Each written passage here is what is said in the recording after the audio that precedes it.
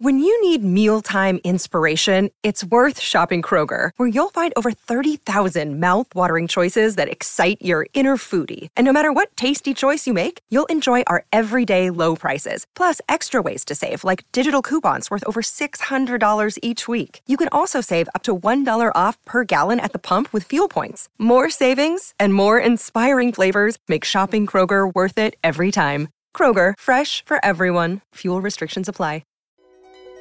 I finally, after 11 years, got to the point where I can support a one-person household with the quality of life that I love. And if I were to add a kid into the mix, I don't know that I could do that. This is Money Confidential, a podcast from Real Simple about our money stories, struggles, and secrets. I'm your host, Stephanie O'Connell Rodriguez, and today our guest is a 36-year-old first-time father living in Austin, Texas, who we're calling Nicholas. Not his real name. My relationship with money is one that it's taken me a long time to feel like it's a comfortable one. I was pushing 30 already and still it felt like I was drowning in debt. And then I was able to get a job that paid me better. And with my salary increases, I was able to pay down all of my student loans. And then credit card debt, I finally was able to get out from under. So now I feel like without that pressure of being in debt, I've been able to actually focus on goals that I have set for myself. Like, I hate comparing myself to others, and I don't know generally how others are doing in terms of their savings, but it always feels like I'm not where I want to be. I still can always do better, but I honestly feel like for the first time, we're on solid footing, and it's kind of a weird feeling, but I also know that it can all go away with a really high unexpected expense. So I feel like I'm at that place, but it also feels a little shaky at the same time. Just as Nicholas has started to feel like he's finding his financial footing, he's also become a first-time father. So he and his wife are now learning to balance their financial planning with the added expenses and time commitments of raising a baby. So my wife actually went back to work, so she's no longer able to work from home, which has been a little bit of a challenge. But thankfully, my wife's mom moved in with us, and she's been helping out tremendously. But we pay her, obviously, because she uprooted her life in Utah to come live with us so that she can take care of our baby, which I think we would have preferred over having to try to find daycare. And childcare is wildly expensive in most of the country, but especially in big cities, and even in Austin, it can be like a second mortgage for a lot of people.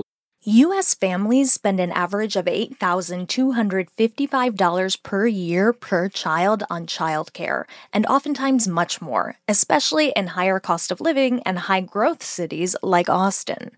So now we have to think about how do we ensure that we can continue planning our own retirement and our own future, but to make sure that she feels that when she is of age or when she decides that she wants to go to college or whatever it is that she wants to decide to do, that she feels like she's in a good place. But yeah, I think having a child changes the dynamic entirely because it does come with a lot of expenses. It's a lot of things that you have to buy, but it's not until you actually have the baby there with you that you're like, oh my God, we're low on diapers. We're going to need diapers again, or we're going to need more wipes, or we're going to need more food, or whatever it might be. So there's a lot of expenses that you know are coming because it's obvious, but then they're still kind of tough to plan for. I'm curious how you feel your budget has changed. Or I was putting in 9% of my income into my 401k, and my employer matches it up to 5%. But then during the first couple of months of having our baby, I realized that towards the end of my pay periods, it was getting a little bit tighter, and that was kind of worrying me a bit. So then I told myself and I told my wife, let me try something for a couple of months to see if it makes a big difference of lowering my contribution to my 401k. So we're trying to move things around so that we don't feel like we're falling too far behind in our retirement, in our future thinking, but that we're also planning for the coming months and the coming years too, which is a fine line to walk. I really wanted to focus, now that I had a job that was paying me more, to put as much money as I absolutely could into my retirement fund. And I was able to for a couple of years. So I think that gave us a good space to start. But then I go onto YouTube, or I'll go onto Google, and I'll look into how much retirement funds you should have by a certain age. And it always feels like it's never enough. And I always feel like I'm behind. So then having to lower my contributions felt like a little bit of a backstep. But I know that it was the right move for us. And I also know that I'm at least continuing to put in as much as my employers are matching, which is what I wanted to ensure that I was doing so that I didn't feel like I was leaving that money on the table. Not to mention, you've already paid off the big debts. I do try to see it in that way that I paid off all of my debt, which was huge for me. But now I'm so terrified of touching any money. Even now, like we bought a new house, but we do want to make some updates to it. And I keep telling myself and I tell my wife, well, let me save up a little bit more so that we know that we still have at least the amount that we have now. So I feel like I'm just hoarding all this savings and I'm like, I don't want to touch it. I don't want to touch it. One of the things that I do worry about is having such a mentality of thinking 30 years down the road that you don't fully embrace the moment that you're in and try to ensure that you still have, I say fun, but at least do the things that matter to you, even if it costs a little bit of money, right? So like we have money saved that we could take a good vacation if we wanted to, but are we willing to dip into our savings so that we do that? And sometimes I think like, yeah, let's go on a great vacation. Let's take baby girl once she's old enough to somewhere that's incredible and we'll have a great time. And maybe we'll have to take some out of our savings, but at least, it was worth it in that moment. So that's another thing that I'm now grappling with is how do we plan for the future without losing sight of the moment. I think one thing that's been helpful for me is when I think about my savings in buckets and I physically separate them. I think it's really hard when your emergency savings and your short-term savings and your vacation savings and your baby emergency savings, that's all in the same place because then it does feel like, oh, if I'm taking money out of that account, I'm taking it for my baby. But if that is a separate savings account, it has its own name, Aruba 2022, whatever it is, then it's like a psychological thing. That's what that money is for. Why wouldn't I spend it? I also think part of this is identifying what are the things that make you feel secure. So if the savings alone isn't making you feel secure, okay, maybe we need to look at the bigger financial picture. Maybe we need to talk about insurance. Do you have life insurance, disability insurance? Do we want to talk about maybe some of the broader picture things that if there is a worst case scenario, that there's still a safety net that you've put in place for yourself? Yeah, and that's another thing too that I haven't considered is life insurance, which I know I absolutely need now, especially as a father. And I don't know if this is because my parents are immigrants, but they never had like a savings account. They never had a 401k. My dad was self-employed for a very long time, and he did pretty well for himself, but he just never really thought of the point when he would no longer be working, I think. So now it really bums me out to see them having to still work. My mom has a daycare out of our home in El Paso, and they're both well into their 70s. And now I see them without much savings to really rely on or much of a retirement account. I do worry about what it's going to be like for them. And I think that's added pressure to me on what my retirement situation is going to be like for myself and for my wife. And now obviously with a 3-month-old baby, that also adds a little bit more pressure. So I think to make a long answer long, it's always been a tenuous relationship with money, but I honestly feel like for the first time we're on solid footing, and it's kind of a weird feeling, but I also know that it can all go away with a really high unexpected expense or like the loss of a job. So you try to do the best that you can to ensure that even if something like that happens, you feel like you're in a good place. So I feel like I'm at that place, but it also feels a little shaky at the same time. There's so much to consider when it comes to first-time parenting, and the implications for our finances are no exception. For Nicholas, who has already set himself up with a strong financial foundation by paying off his debts and building up his emergency savings and retirement accounts, it's understandable that this new life stage kicks off new questions and concerns around what's next. So that's what we'll be diving into after the break.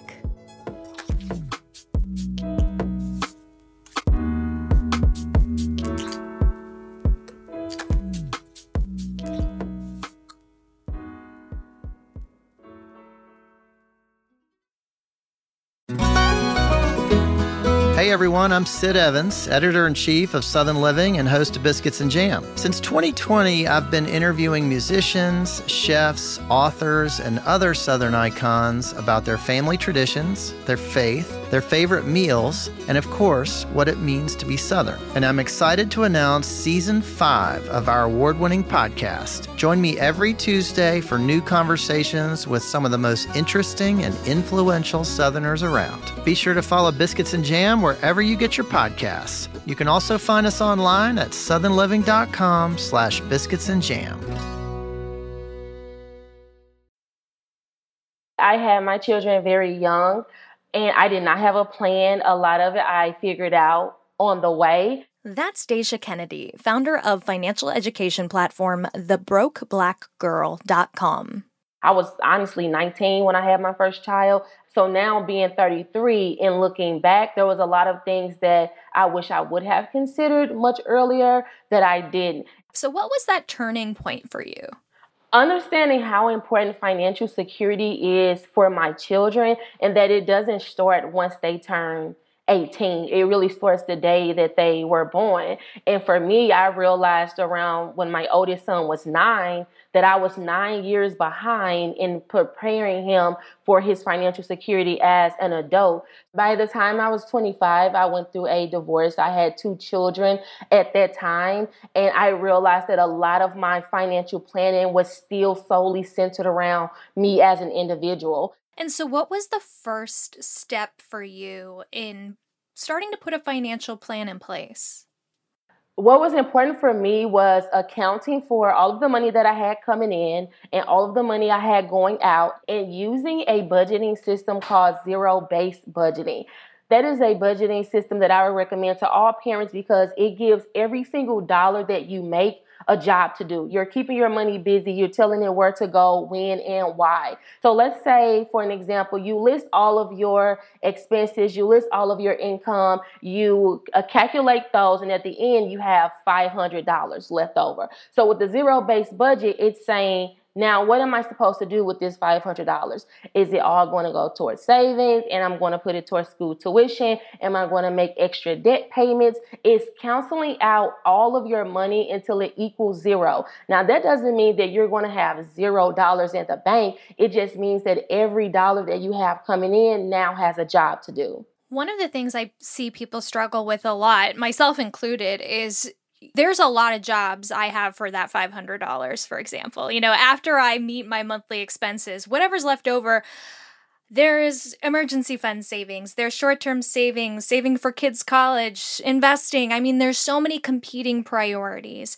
So how do you think about how to manage all of those competing priorities, especially as a parent? One of the things that I think that is not discussed enough when it comes to prioritizing finances as a parent is that a lot of us are heavily focused on when our child turns 18, when our child turns 21, when our children goes off to college, that we don't do enough planning simply for tomorrow. Some things we may have to put off and revisit those when we have the extra money or when we are in a better financial situation. But we have to make sure that we are able to get through tomorrow. So if that means that right now I have to prioritize that $500 towards an emergency fund, or I have to pay off debt right now so that we can have a better tomorrow, then I have to shift my priorities. And I know that sometimes that's tough, especially when we live in a land where you see people are paying off hundreds of thousands of debt. People are buying their first home. They're paying for college in full for their children. So a lot of that is enticing, and sometimes it can get discouraging if you feel like you're not there. But what becomes priority, especially for me as a parent, is making sure that, yes, I have a plan for the future, but I'm not overlooking how important it is to get my children through tomorrow financially. One of the things that I had to talk to my children about when I did go through a divorce was instant gratification and how important delayed gratification is. Like, yes, there are some things that I really want to do and I would love to do those things right now, but delayed gratification is my saving grace. How did you have that conversation with your children? I have 2 boys. My boys, they love video games. So I am an advocate of meeting children where they are. So my children at the time, just early in the divorce, they wanted a new video game. I could not afford that. So I talked to them about waiting for things and how important it is to wait for things. And I let them know that the video game that I could afford was something that would have been used. It would have been very basic. It would not have been up to their liking. or they can give me a few months to save the money up and purchase it when I can afford it without having to take from other areas or cheat them out of something they really wanted. So I met my children exactly where they were at, and I had a conversation with them based on what they could understand. Of course, they wanted the better thing. They just had to wait, and they took the option to wait. One of the things, too, that I really want to say is teaching children about money. It is 10% education, 90% imitation. So I can say anything to them, but they are going to repeat exactly what they see me do. So I talk a lot about wanting a new car. I would love to get a new car right now, but I still have a car that I'm paying off. So I talk to my children about that. I'm going to wait until I pay this car off. It's completely paid off in full. I want them to see me practice that so that they in turn will do the exact same thing. The other thing I really like about your approach is that it's not saying, I can't afford it, and that's the end of a conversation. It's about framing it into, how are we going to afford the things we want? I think it's very important to include children in financial planning. And because you will learn that children are eager to do what's best for the family if they feel included in those conversations. So for an example, if my son wants a new video game, and right now I think the average cost is around $600 for the new video game systems, I can sit my son down and say, okay, this costs $600. This is still going to be relatively new, extremely popular 6 months from now. So instead of me paying $600 at one time out of the money that I have now, how about we spend the next 6 months putting $100 to the side each month so that 6 months from now we can afford this? And I create a tracking system. I'm tracking it with my son. I'm letting him see the money grow and it build up. He's getting excited. He's involved in this whole scenario. He's learning the importance of delayed gratification, saving money, doing what's best for the family as a unit, and in the end, still getting exactly what he wanted. I grew up in a time where children were not included in financial conversations. That was mostly a conversation between adults. By the time I was 15, my mom hadn't taught me about money. My dad had taught me about money. So I got my first job. And so now other teenagers who knew less than what I knew were teaching me about money. So I developed these bad financial habits at 15, 16 years old that follow me over into adulthood. If it wasn't for me getting a grip on that, those same habits that I had at 15 would have followed me forever. And it was because my family did not include me in financial conversations or teach me anything about money. So I think we will learn that if we just include our children in those conversations and they know that in the end, this is what's best for the family, we would really be surprised at how eager they are to get on ball with personal finance. I think one of the reasons parents maybe have trouble having conversations with their kids in this kind of open and transparent way is that they themselves feel so ashamed and feeling like they're behind or that they don't know what they're doing themselves. So if you can't have the conversation with yourself, it's hard to have the conversation with your kids or your spouse or your parents or whoever. Well, first, we have to recognize that those emotions, those are real. And I think that it's important that we normalize feeling inadequate when it comes to financial literacy or just understanding personal finance as a whole. It's okay to not understand it. It's okay to be a beginner. It's okay to not feel like you're not where you should be, especially when you see so much stuff online that says, by 33, you should have saved XYZ. Some of those things are so discouraging, but it's okay to be a beginner. And I think if that would be the one thing that I would want parents to understand, that it's okay if you really do not know what you are doing. Self-awareness really is a lot of our saving grace to say, I don't know what I'm doing. I don't know what the next step, and find a community that you will be able to work in where you will feel okay with getting the help that you need. And a lot of it comes down to being okay with asking questions. If I can push myself to ask that one question, this may be something that sends my son to college. This may be something that gets me out of debt so that I can buy my son his first car. This may be something that helps me purchase a home for my children.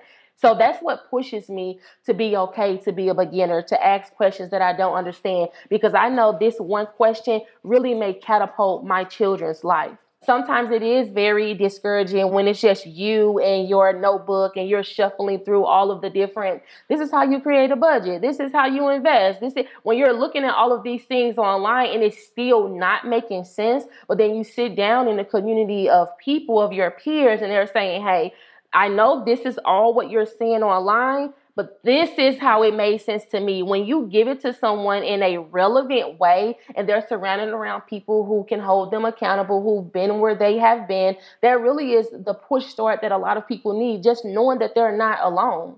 I would love to have you talk through some of the real logistical things you can do to prepare for that journey. Let's say you're expecting or you're trying to adopt.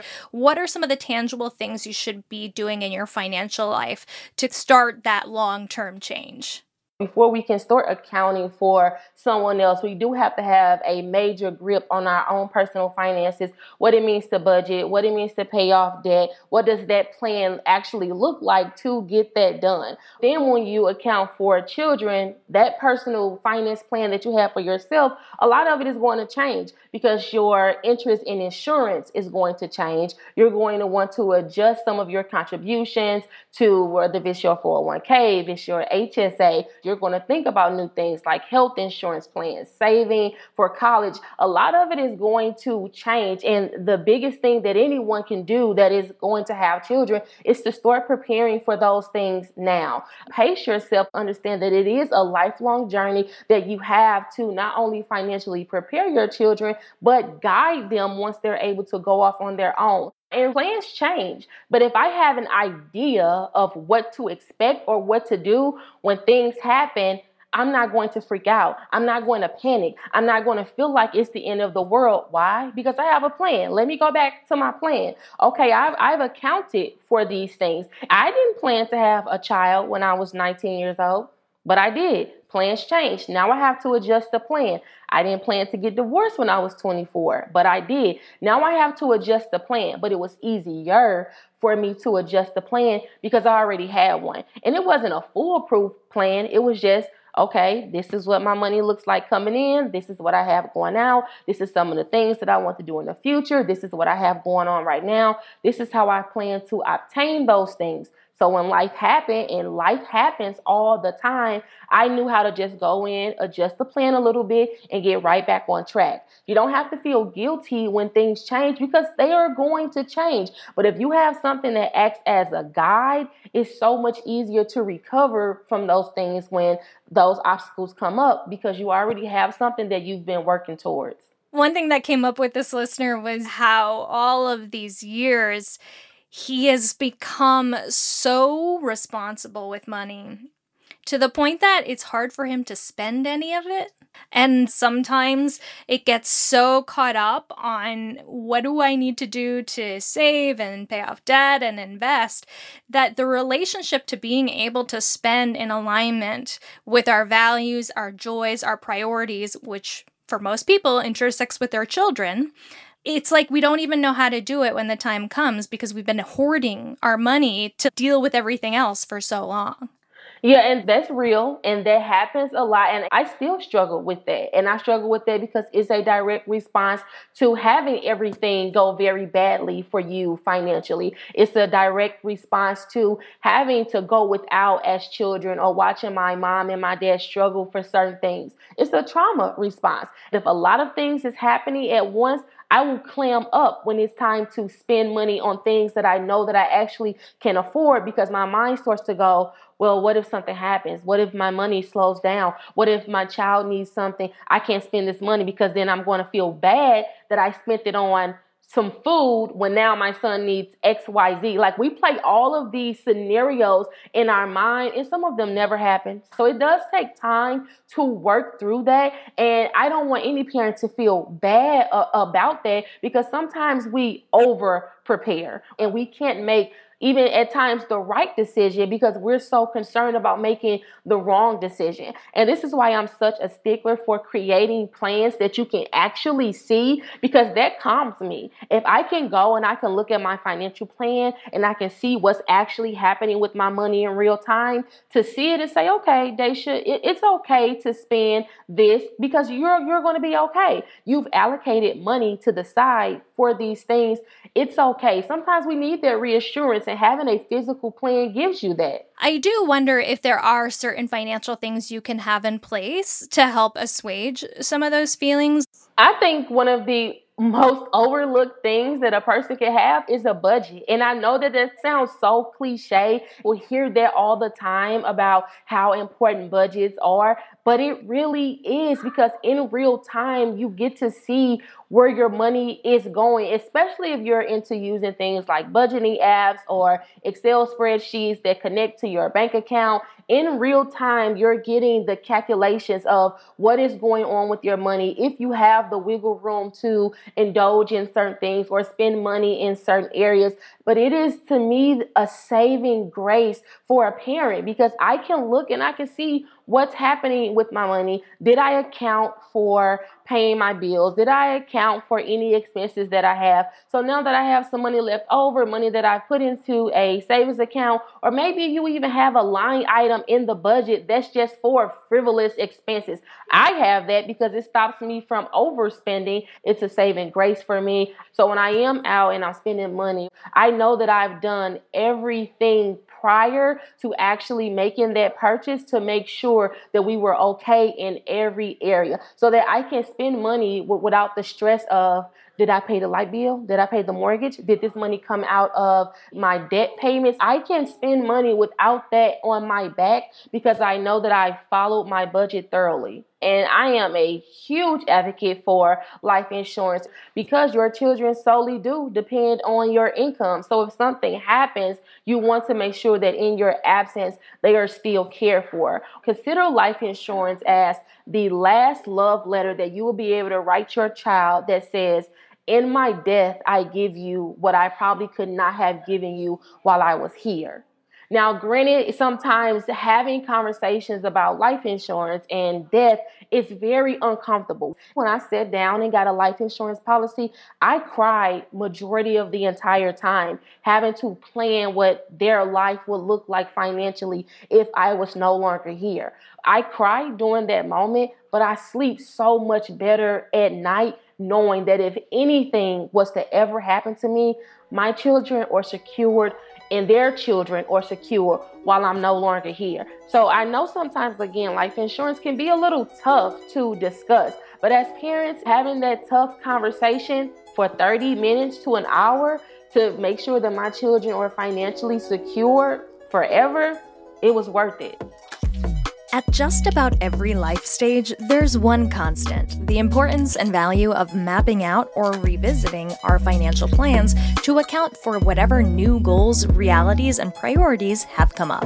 And because of that constant change, it's totally normal to have anxieties and feel overwhelmed, as each change can introduce a new consideration or challenge that we've potentially never dealt with before, no matter how old we get.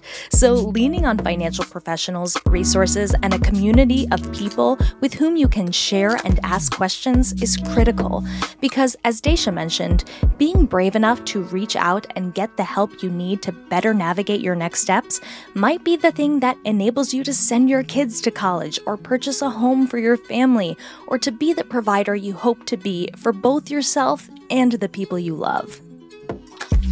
This has been Money Confidential from Real Simple. If, like Nicholas, you have a money story or question to share, you can send me an email at money.confidential@realsimple.com. You can also leave us a voicemail at 929-352-4106.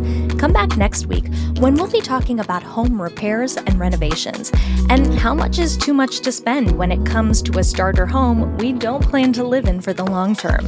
In the meantime, be sure to follow Money Confidential on Apple Podcasts, Spotify, or wherever you listen so you don't miss an episode. And we'd love your feedback. If you're enjoying the show, leave us a review. We'd really appreciate it. You can also find us online at realsimple.com. Money Confidential is produced by Mickey O'Connor, Heather Morgan-Schott, and me, Stephanie O'Connell Rodriguez. Thanks to our production team at Pod People, Rachel King, Matt Sav, Danielle Roth, Chris Browning, and Trey Boudie.